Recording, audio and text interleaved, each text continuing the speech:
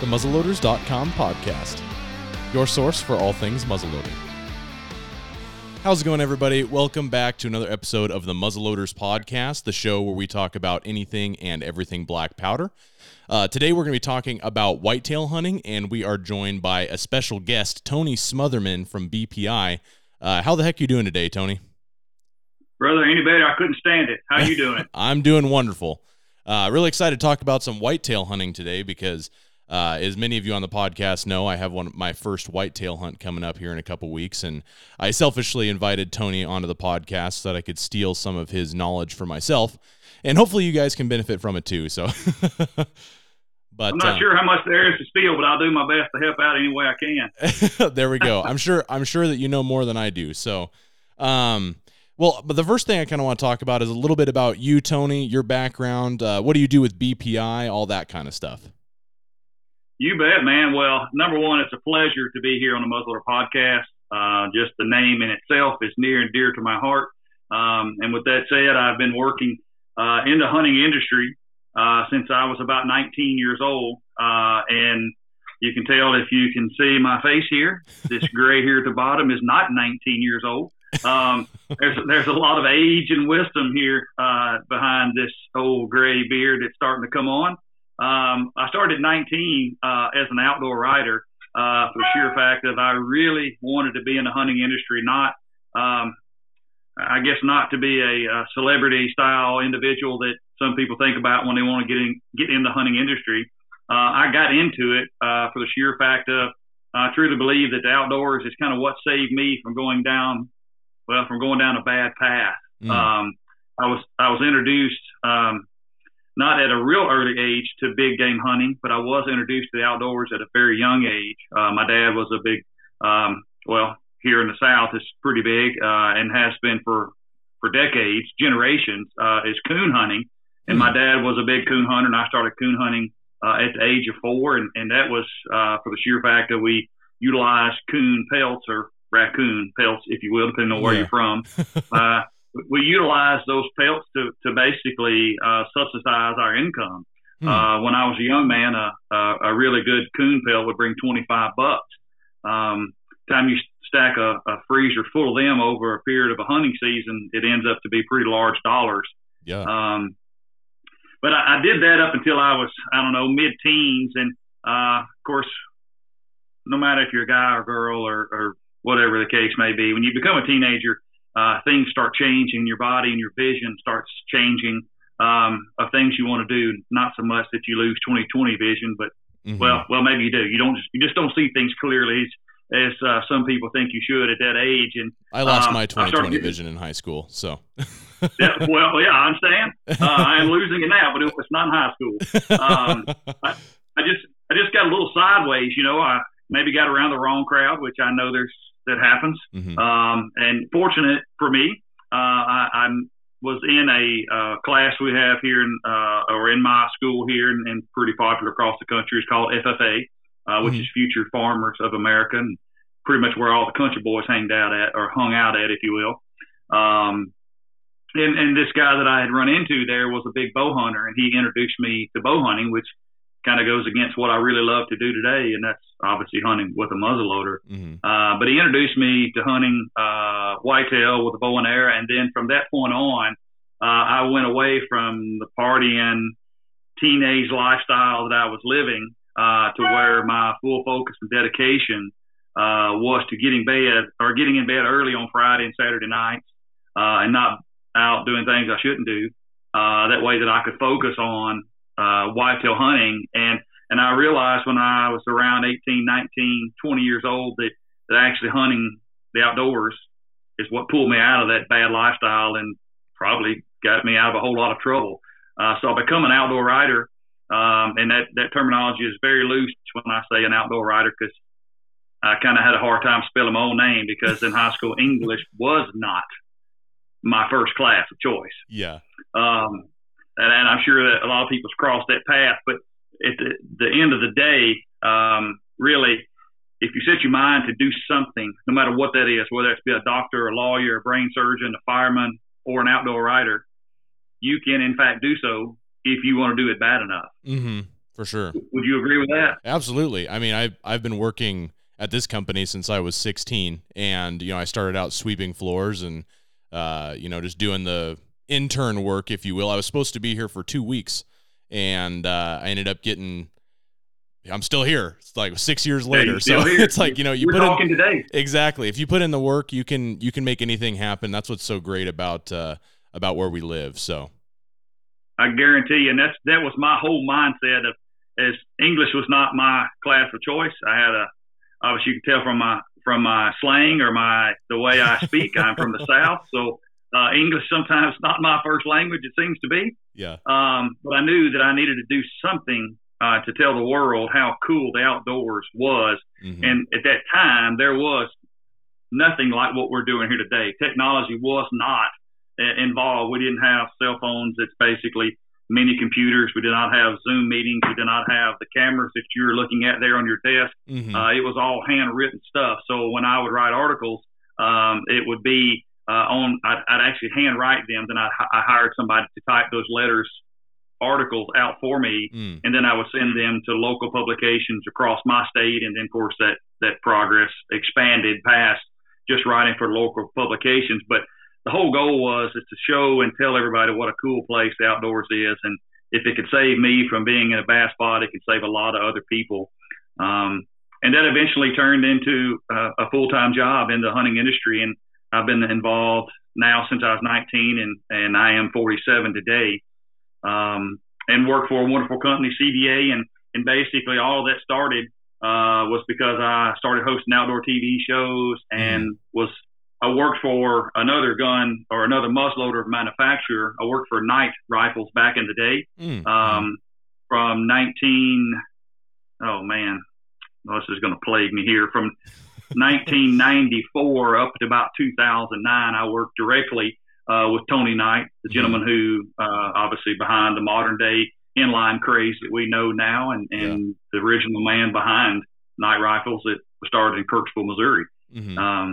Was Tony so I was fortunate enough to work with him for quite a long time. So when did Tony Knight, I believe he sold Knight, correct, and stepped away? That is correct. Yes, sir. Yep. He and I don't know that exact year to tell you what year he sold the company to he sold the company to another company called Pradco. And Pradco is a really big name in the hunting industry, owns lots of companies. And he sold out to them, and I worked through that transition with Pradco for quite a long time, and that basically set my movement forward in the hunting industry because during that tenure with those guys, I wrote all the safety instructional DVDs that went out with every muzzleloader. I hosted, after a period of time of writing the DVDs, I actually hosted the DVDs for, the last 6 or 7 years that they produced those, and those guns or those DVDs went out with every gun that people bought. And basically it was, congratulations on the purchase of your new Knight rifle. Today I will teach you how to learn and maintain your new muzzleloader. So I said that about 50,000 times over, I think. But that basically started snowballing in from being or having a dream of being an outdoor writer to pushing that through to writing for multiple publications across the country, which got me into working for Knight Rifles, which then led into owning my own outdoor publication. I owned my home state of Tennessee magazine called Tennessee Outdoor News. I owned and published it for 10 years, and then hosted several outdoor TV shows.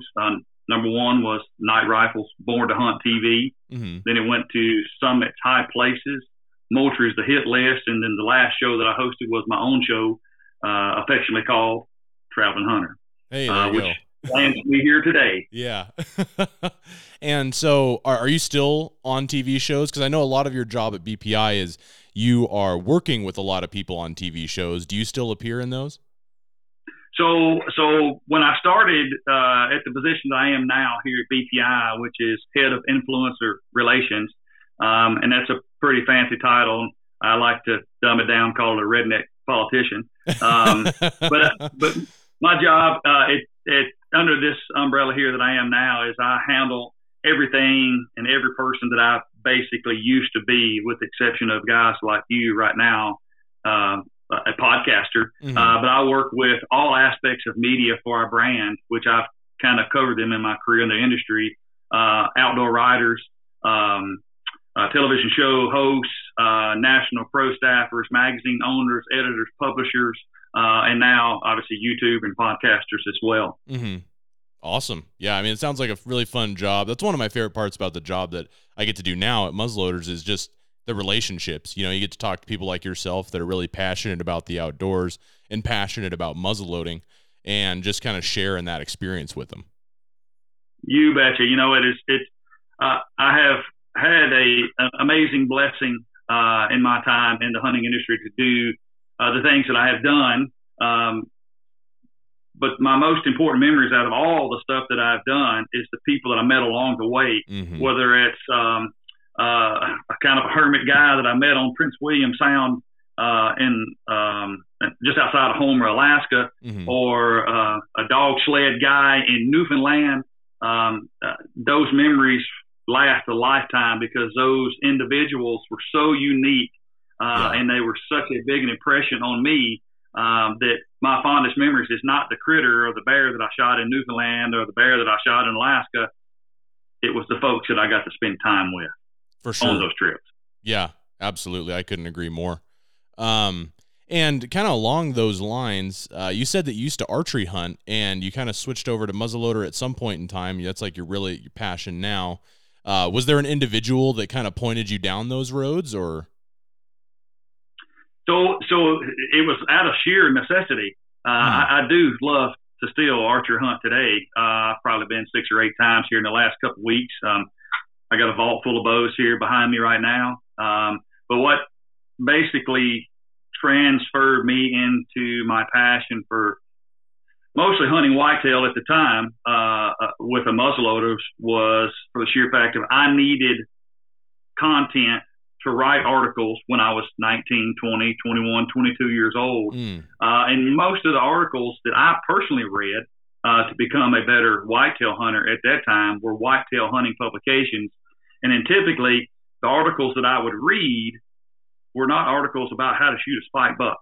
Mm-hmm. They were articles how to shoot a big deer. So I thought, well, coming from me as a reader, if I'm going to be the writer, I need to write about big deer. Yeah. And coming from the South, we've never been known as a big, let me take that back.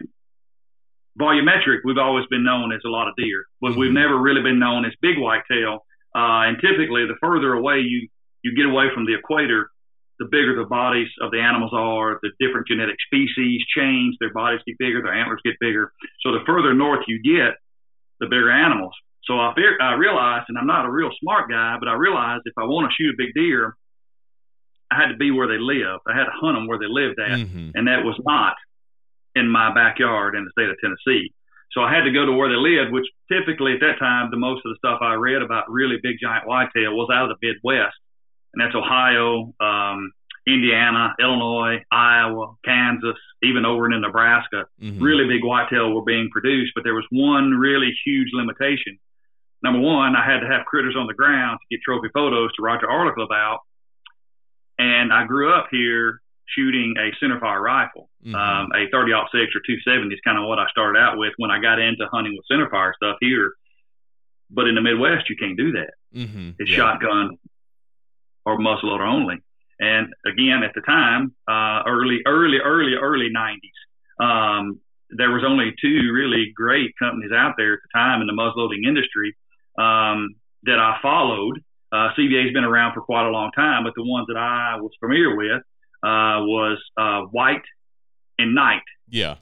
So I ended up, after seeing what Roger Ragland did with a White muzzleloader at the time, which oddly enough, he almost influenced me to buy a White muzzleloader. And now he's a good friend of mine, which is such a crazy turn of events. Yeah. But I ended up pursuing my passion by quitting the job I had at 20 years old. I worked at Nissan Motor Manufacturing Facility. I quit my job. When I left, I had 1 week's vacation saved up, and they in turn paid me for that week's vacation, which was $525. Here's how things morph. And you look back now, and it's crystal clear. At the time, you didn't realize why things happened. Mm-hmm. But I had $525 vacation voucher. Basically, they wrote me a check for when I left that job to pursue the outdoor industry full time. And the only gun I could afford was a night rifle. The white was too expensive. I could not afford it. Interesting. So I bought a night because what I could afford. There was some locally here, some dealers here in my area in Middle Tennessee had some.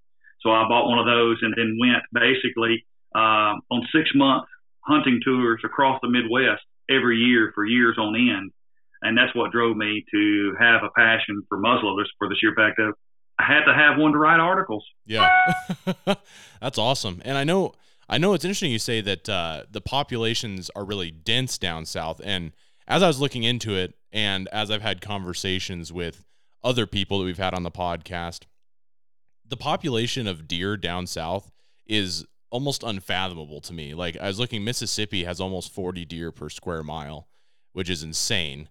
And even Tennessee has 20, and and I was like, okay, well, that's fine. It must be the winters, like, because Oregon has 5 deer per square mile. Like, it must be the winters, like the winters are much better down there. But then even states like Wisconsin and Michigan, like they're around 30 deer per square mile. So what do you think it is about these states in the Midwest and down south that produce such high deer populations? So I have a couple theories. When I owned Tennessee Outdoor News back in the day, one of my diligent studies was to understand how states around Tennessee would produce bigger whitetail. Say, case for instance here, Kentucky has been for years like the number 3, 4 Boone and Crockett producing state in the country. Mm-hmm. It touches Tennessee, and there's no giant wall between the two. So why is Kentucky so much better at producing big deer than Tennessee is? So for a long time, I studied different genetic species, and I do believe, best of my memory, it's been a while since I've checked, but there's like 28 different subspecies of white-tailed deer in North America. All of them, obviously, different genetic structures, growth habits is totally different. But way back in the 50s and 60s, there were no deer here in our country. The guys who taught me how to hunt whitetail here in my local community told me stories many times when I was in my 20s about the first time they ever saw a deer. Even further back, the first time they ever saw their first deer track here in Tennessee. But per studying and understanding some history here, number one, our habitat is amazing. Our habitat is very thick and dense in most areas. You guys' terrain, I would gather, is pretty open, making them very visible. Here, that if you say Tennessee has 20 deer per square mile, you won't see those 20 deer in that square mile because the timber is so dense and the cover is so thick. But back in the 50s and 60s, what I was getting at is like the South would go to Michigan, Minnesota, some of the really big deer producing states, and would trade, if you will. They would embargo whitetail from up north and bring them down here, which those deer up there are very hardy, very tough because that deals with some very nasty cold winters, which we don't hear. So it's like say, for instance, the guy coming from Wisconsin and he moves down to Florida. If he can deal with humidity, he's going to love it there because he don't have, 7 or 8 months of wintertime. Yeah. So when they moved those deer here from the northern states, they just seemed to thrive, and then the habitat just made it very conducive to grow thick, dense populations here.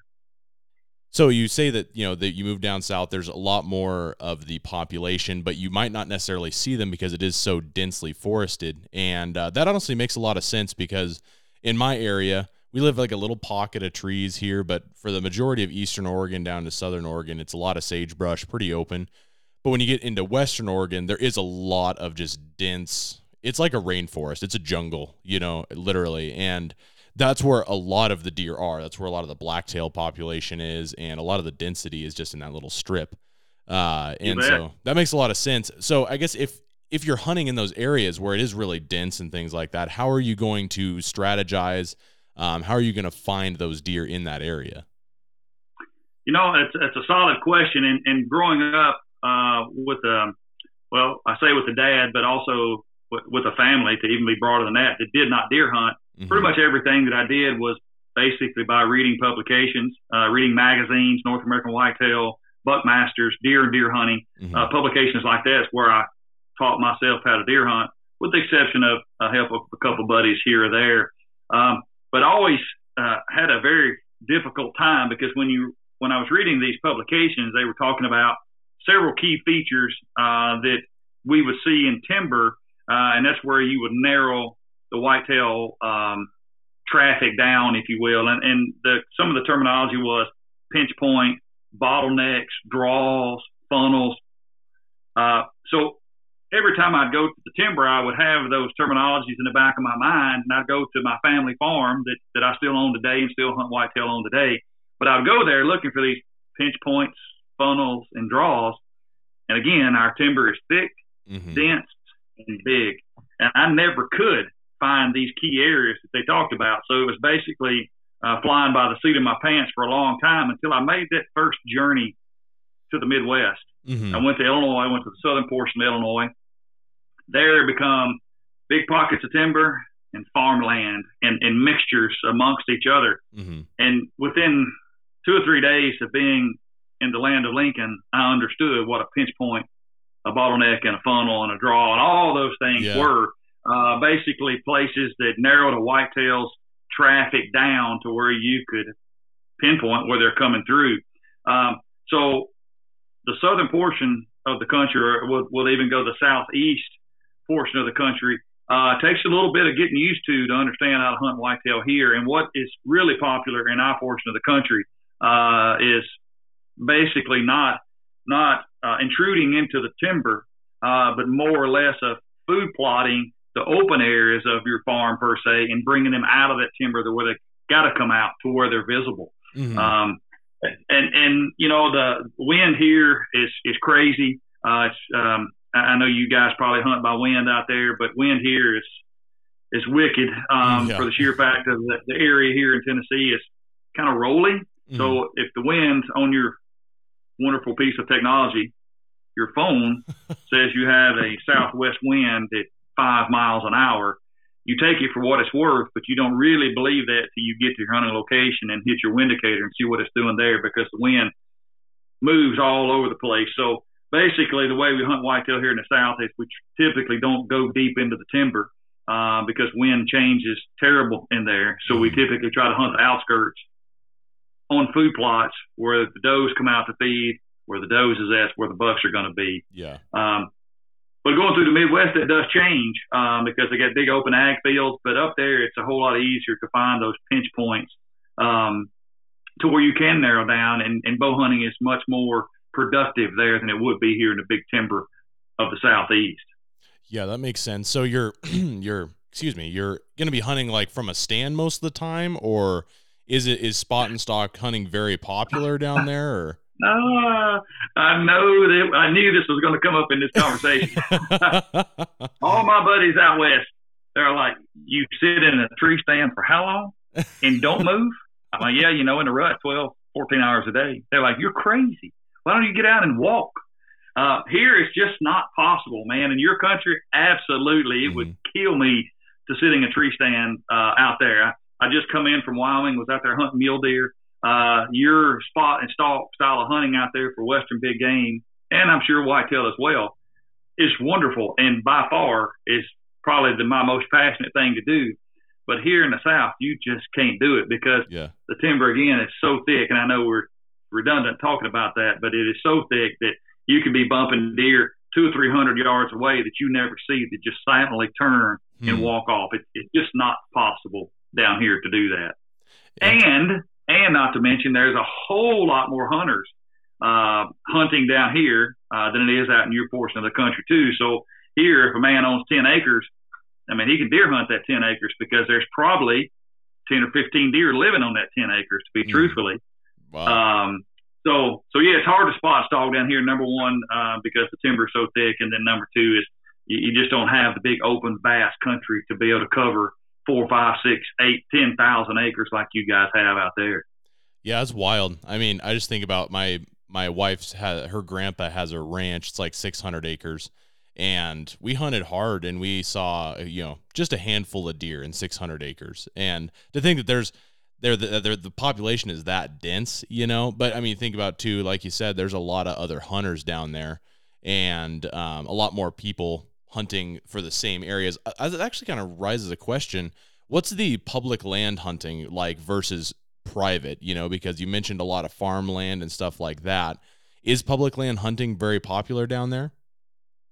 So it is very minuscule, the amount of acres that we have here that's huntable publicly. I would say 5%.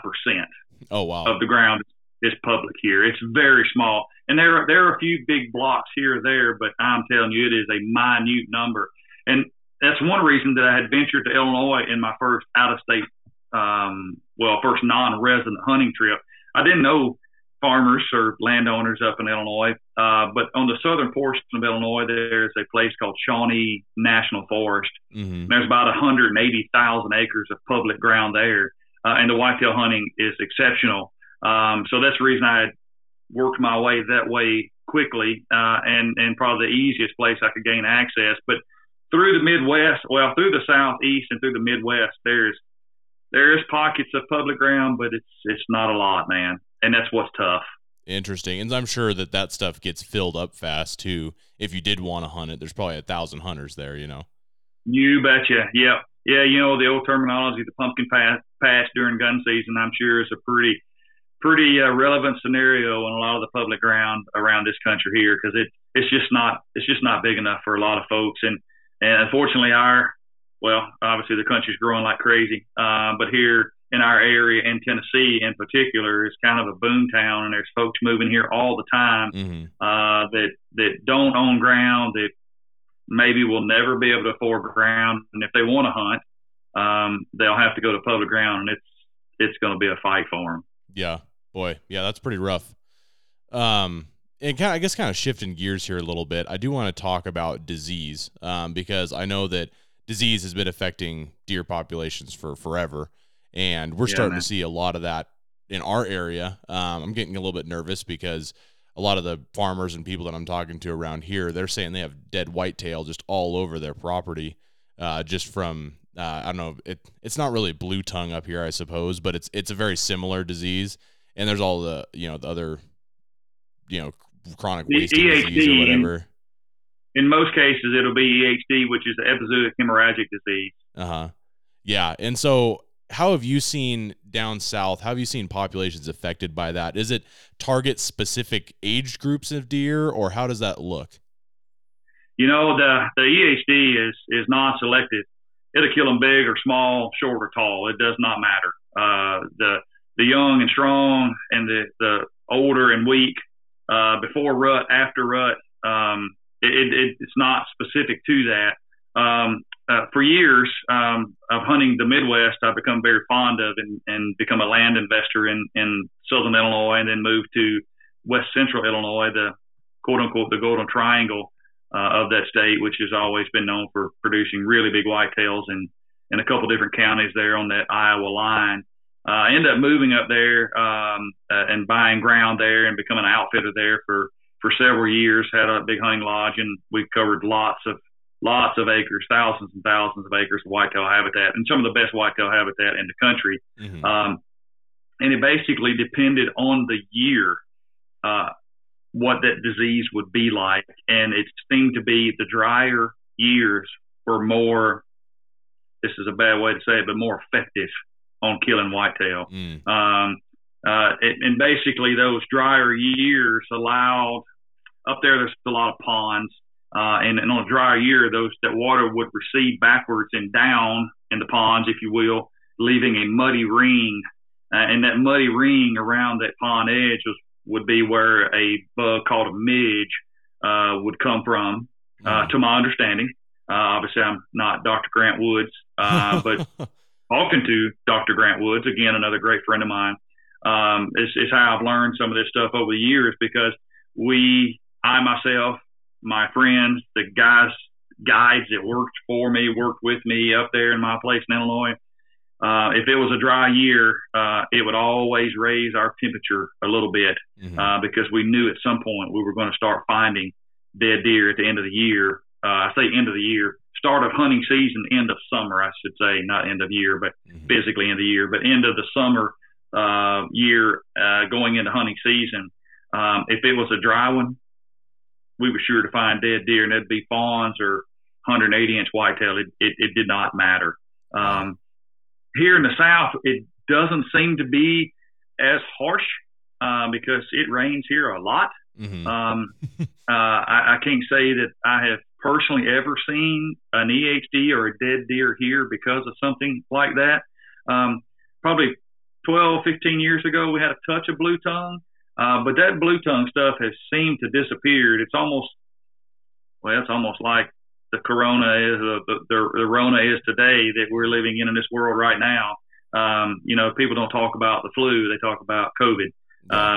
People don't talk about EHD anymore in the whitetail world. They talk about they don't talk about blue tongue. They talk about EHD, the epizootic hemorrhagic disease, and it is tough through the Midwest. And I hunt Wyoming a whole lot, and I got a bunch of great rancher friends out there. Obviously, a dry area. Talk about finding whitetail there all the time, and even I don't know if this is correct or not, but they chatter at the coffee shop about that also spreading into the mule deer population as well, and how weak the mule deer population is in some of those portions out there now. Interesting. And so you say up in Illinois, the water would recede, there'd be mud. Is it like a little parasite? Does it get in through their hooves? Is that how it gets in? No, it actually goes up into their nostrils, and the lack of better words makes them go crazy. And eventually will set up a fever in their body. And most times when we would find them, they would be in a water hole or in a creek somewhere. They would go back to that same water hole to try to knock the fever down by getting in the water. So typically they were always found around a water source of some sort. Interesting. And say you shoot one that hasn't died of it yet, is there risk to you, or is there any way to identify that you shot one like that, or how does that look for the hunter? Yeah, we talked to the local DNR there for years when it first started coming on. Obviously, it was shocking everybody to death about what was going on and what was happening. And we come to find out if they can survive, and if they do survive, I'm sure in you guys' country, people talk about a horse that has been foundered. And basically, a foundered horse's hooves will turn and grow up on the points, almost like, I hate to say elf shoes, but would have a curled up end on their hoof. Yeah. A whitetail that survives EHD will do the same exact thing. They will have a really elongated hoof, and most times the hoof would curl up on the ends and point back up at the sky, almost like a banana shape. And supposedly, it's not transferable to humans, so consumption is good or is okay. Not say everybody's okay with doing that, but I have been told by several DNR agents in many states that it was not transferable to humans. Interesting. They say that until 20 years from now, they find out that it is, and then. Yes, sir. I'll let you know. Yeah. I have consumed a portion of one that was confirmed EHD after we had it processed and things like that. So, but that was 5 years ago, and I still relatively okay right now. Your fingers aren't curling up at all, or no, my toes look the same. I'm not taking my shoes off. I know you want to know, but I'm not taking my shoes off. Awesome. And I guess kind of going into muzzle loading a little bit deeper, so like a lot of times when we talk about hunting, our listeners want to know what we recommend, or in this case, what you recommend as far as bullets, as far as guns, like powder charges. Like, what is your go-to and recommendation for whitetails when it comes to the logistics of the hunting? I say the hottest topic, or the longest topic that I have been dealing with, being in the muzzleloader industry for 25 years, is bullet weight. Mm-hmm. 250 or 300. Yeah. That's the most common fight. And at first, when I first got in the industry, it makes sense. Lighter bullet, faster, flatter, blah, blah, blah. But at the end of the day, a muzzleloader hunter is not a whole lot different than an archer. He has effectively one shot to make his trip a success or a failure. So if you think about it mechanically, I have a couple samples of bullets here. So I have two bullets right here. These are Powerbelt ELRs. These are new bullets. I'm not sure if you can see them there or not. This one here with the black is a 50 caliber 325 grain bullet. This one here is a 45 caliber 285 grain bullet. Both of these bullets hover around that 300 grain mark. And again, younger, I was thinking that lighter bullet was faster by far. That's what you want. But at the end of the day, when an archer, when he goes to Africa to hunt, we'll say he's hunting the big five. Yeah. He does not go with a whitetail hunting setup. He goes with a really heavy bow as far as pull weight, a really heavy arrow for one reason, and that's kinetic energy. How hard you're going to hit that sucker with the one shot that you have. So taking that same theory into hunting with a muzzleloader, I'm always going to lean towards the heavier bullet because it has more kinetic energy. We'll think of it mechanically. So if you're going down a road at 65 miles an hour and you're driving a Volkswagen, or you're driving a dump truck with 22 ton of gravel on the back of your truck at 65 miles an hour, which one's going to do more damage to whatever it hits in the road? Yeah, the dump truck. Of course, the dump truck. They're both running the same speed, but one's got a lot more kinetic energy because it weighs more. So that's why in the big arguments over the years, I always lean towards that 300 grain bullet for the sheer fact of it has more kinetic energy when it hits the animal. And again, you have really effectively one shot to make your trip a success or failure. Also to keep in mind too, that we'll say hypothetically you're shooting a 50 caliber, which is kind of what most of the world shoots today. You're shooting a 50 caliber, you're shooting a 250 grain bullet, then you jump up to a 300 grain bullet. Well, that 300 grain bullet doesn't get fatter. It gets longer. Yeah. If it got fatter, it would not go down the barrel. So it gets longer. So we'll take this back again mechanically. An archer years ago used to shoot what they called an overdraw. So they'd shoot a really short arrow. So it was really fast. But today nobody does that because that short arrow was not accurate or efficient and forgiving. Yeah. When you shoot a heavier muzzleloader bullet, it gets longer. So the longer the bullet, the better it stabilizes in flight. So you're going to get more kinetic energy, and you're going to get a more accurate 3-shot group with a heavier bullet than you will a lighter bullet. So with that higher BC, which is what you're talking about, right, with the better stabilization and stuff, does that affect how much powder you need to use behind that charge? Do you need to use a Magnum charge in that instance? I think maybe you're kind of gathering that my mind is very mechanical. I like custom hot rods. I like building stuff. I am just a mechanical guy. So what kind of car do you drive? I drive a 2002 Ford Ranger. And what does the speedometer say on it? It goes up to like 80 or something like that. I've never driven it that fast. I don't think it'll go that fast. Okay, so we'll say it says, I'm gonna say it probably says about 110. Yeah, it always like gives you more than what you can drive, but we'll say it says 80. Yeah. So at a maximum capacity, your Ford Ranger will run 80 miles an hour. Does it handle better at 80, or does it handle better at about 65? Yeah, 65 for sure. 65 for sure. So that's the same scenario with these muzzleloading bullets, no matter what bullet it is. Most guns on the market today, well, I'm sure every one of the guns on the market today are a Magnum gun, meaning they will shoot a Magnum charge. Typically, that's 150 grains of powder. They will say that is in a volumetric measuring situation. So 150 grains of powder. That is as maximum as you can push that bullet, as hard as you can push it, build as much kinetic energy as you possibly can. But again, we have one bullet to make our trip a success. So do we want to hit them hard and fast, or do we want to hit them accurately? Yeah. We want to hit them accurately. Just like your Ford Ranger running 65, it handles better.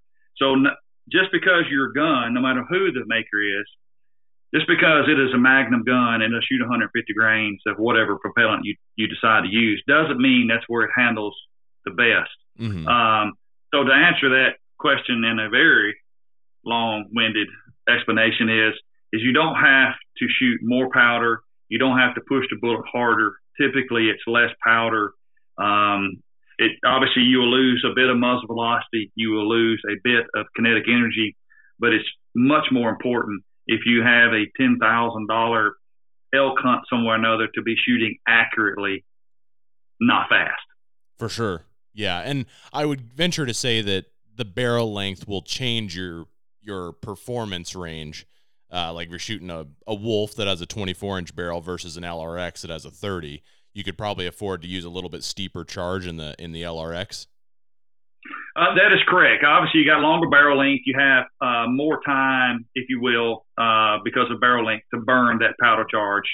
So for sure, if you were shooting 80 grains of powder in a Wolf and 80 grains of powder in an LRX, our new 2021 model, you would definitely have more effective burn on that longer barrel length.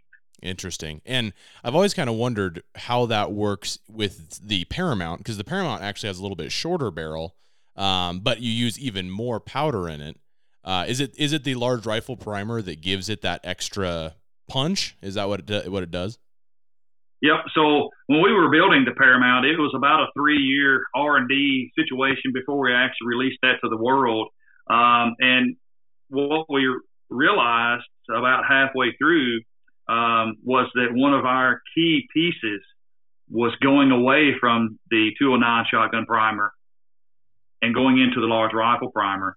And what we realized is that the 209 shotgun primer was so hot, which obviously you want a hot ignition, but it was so hot that it become abusive to where that actually would dislodge the powder charge and would push it forward in your powder column or basically the base of the barrel. It would push that powder charge and bullet or projectile forward before it actually would even ignite the powder. Wow.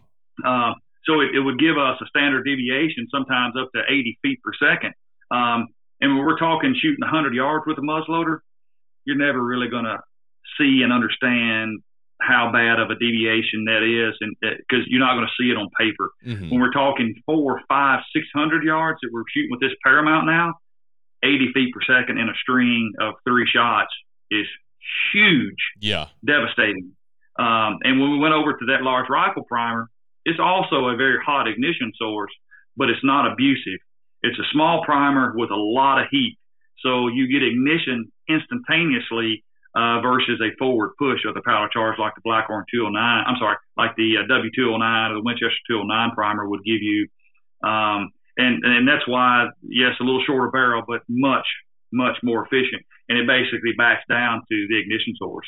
Interesting. Man, you're answering all my questions, because I always wonder, is like, man, how do they get it to do that? Like, does it really boil down to the large rifle primer? And if so, how? Like all that kind of stuff. So, It was hard to think about that, because we've been shooting 209 shotgun primers forever and thought it was the best thing since pocket on a shirt. Yeah.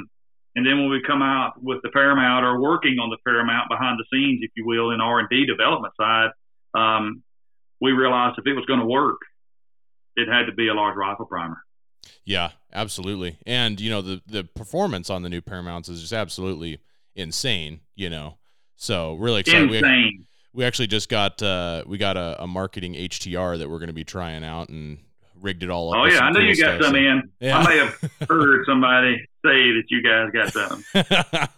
Yeah, we're pretty excited. We plan to do some cool stuff with that. So kind of along these lines, backtracking just a touch, do you have any muzzleloader hunts coming up this year, or have you been muzzleloader hunting this year? Well, I'll say this in a southern format. Does 40 pounds of dough make a big biscuit? You'll have to explain that one to me. I'm not from the South. One big clump of dough makes a huge biscuit when it's 40 pounds worth. So there you go. 40-pound biscuit. Absolutely. I have muzzleloader hunts coming up. Yeah. just because of doing what I did back in my early 20s, spending time through the Midwest, muzzleloaders have become, you hear the word passion, I almost say addiction. Mm-hmm. I mean, it's bad. I collect them, I shoot them. I am a really big fan. And again, I think it's because my mind is a mechanical style setup, if you will. I love being able to load different powder charges, different projectile weights, and seeing how all of it mechanically comes together. It's almost like you build a new gun every time you change the load. And with today's modern propellants, like Blackhorn 209, a loose powder, and now because we're even taking it to the next level by weighing our powder, which we never thought we'd cross that path, but it's become so amazingly cool to tweak our powder charges in grains, just like a centerfire reloader would. But yes, a lot of really good whitetail hunts coming up this fall, and of course I'll date us here just a little bit, but we're here at the end of October, which things are starting to crank up. We had a really big cold front come through today here in Tennessee today. The weather's going to be in the 50s and 40s here for the coming week. And then we're about 7 days out from the kickoff of muzzleloader season here. I may or may not have a few that's on the hit list per se. So I have a Paramount HTR 40 caliber that I'm going to use here in my home state. I got Indiana, Missouri, Iowa. So I got a few tags still left to burn, and we're just now getting into the heart of goodness. Oh man. Yeah. That's awesome. Yeah.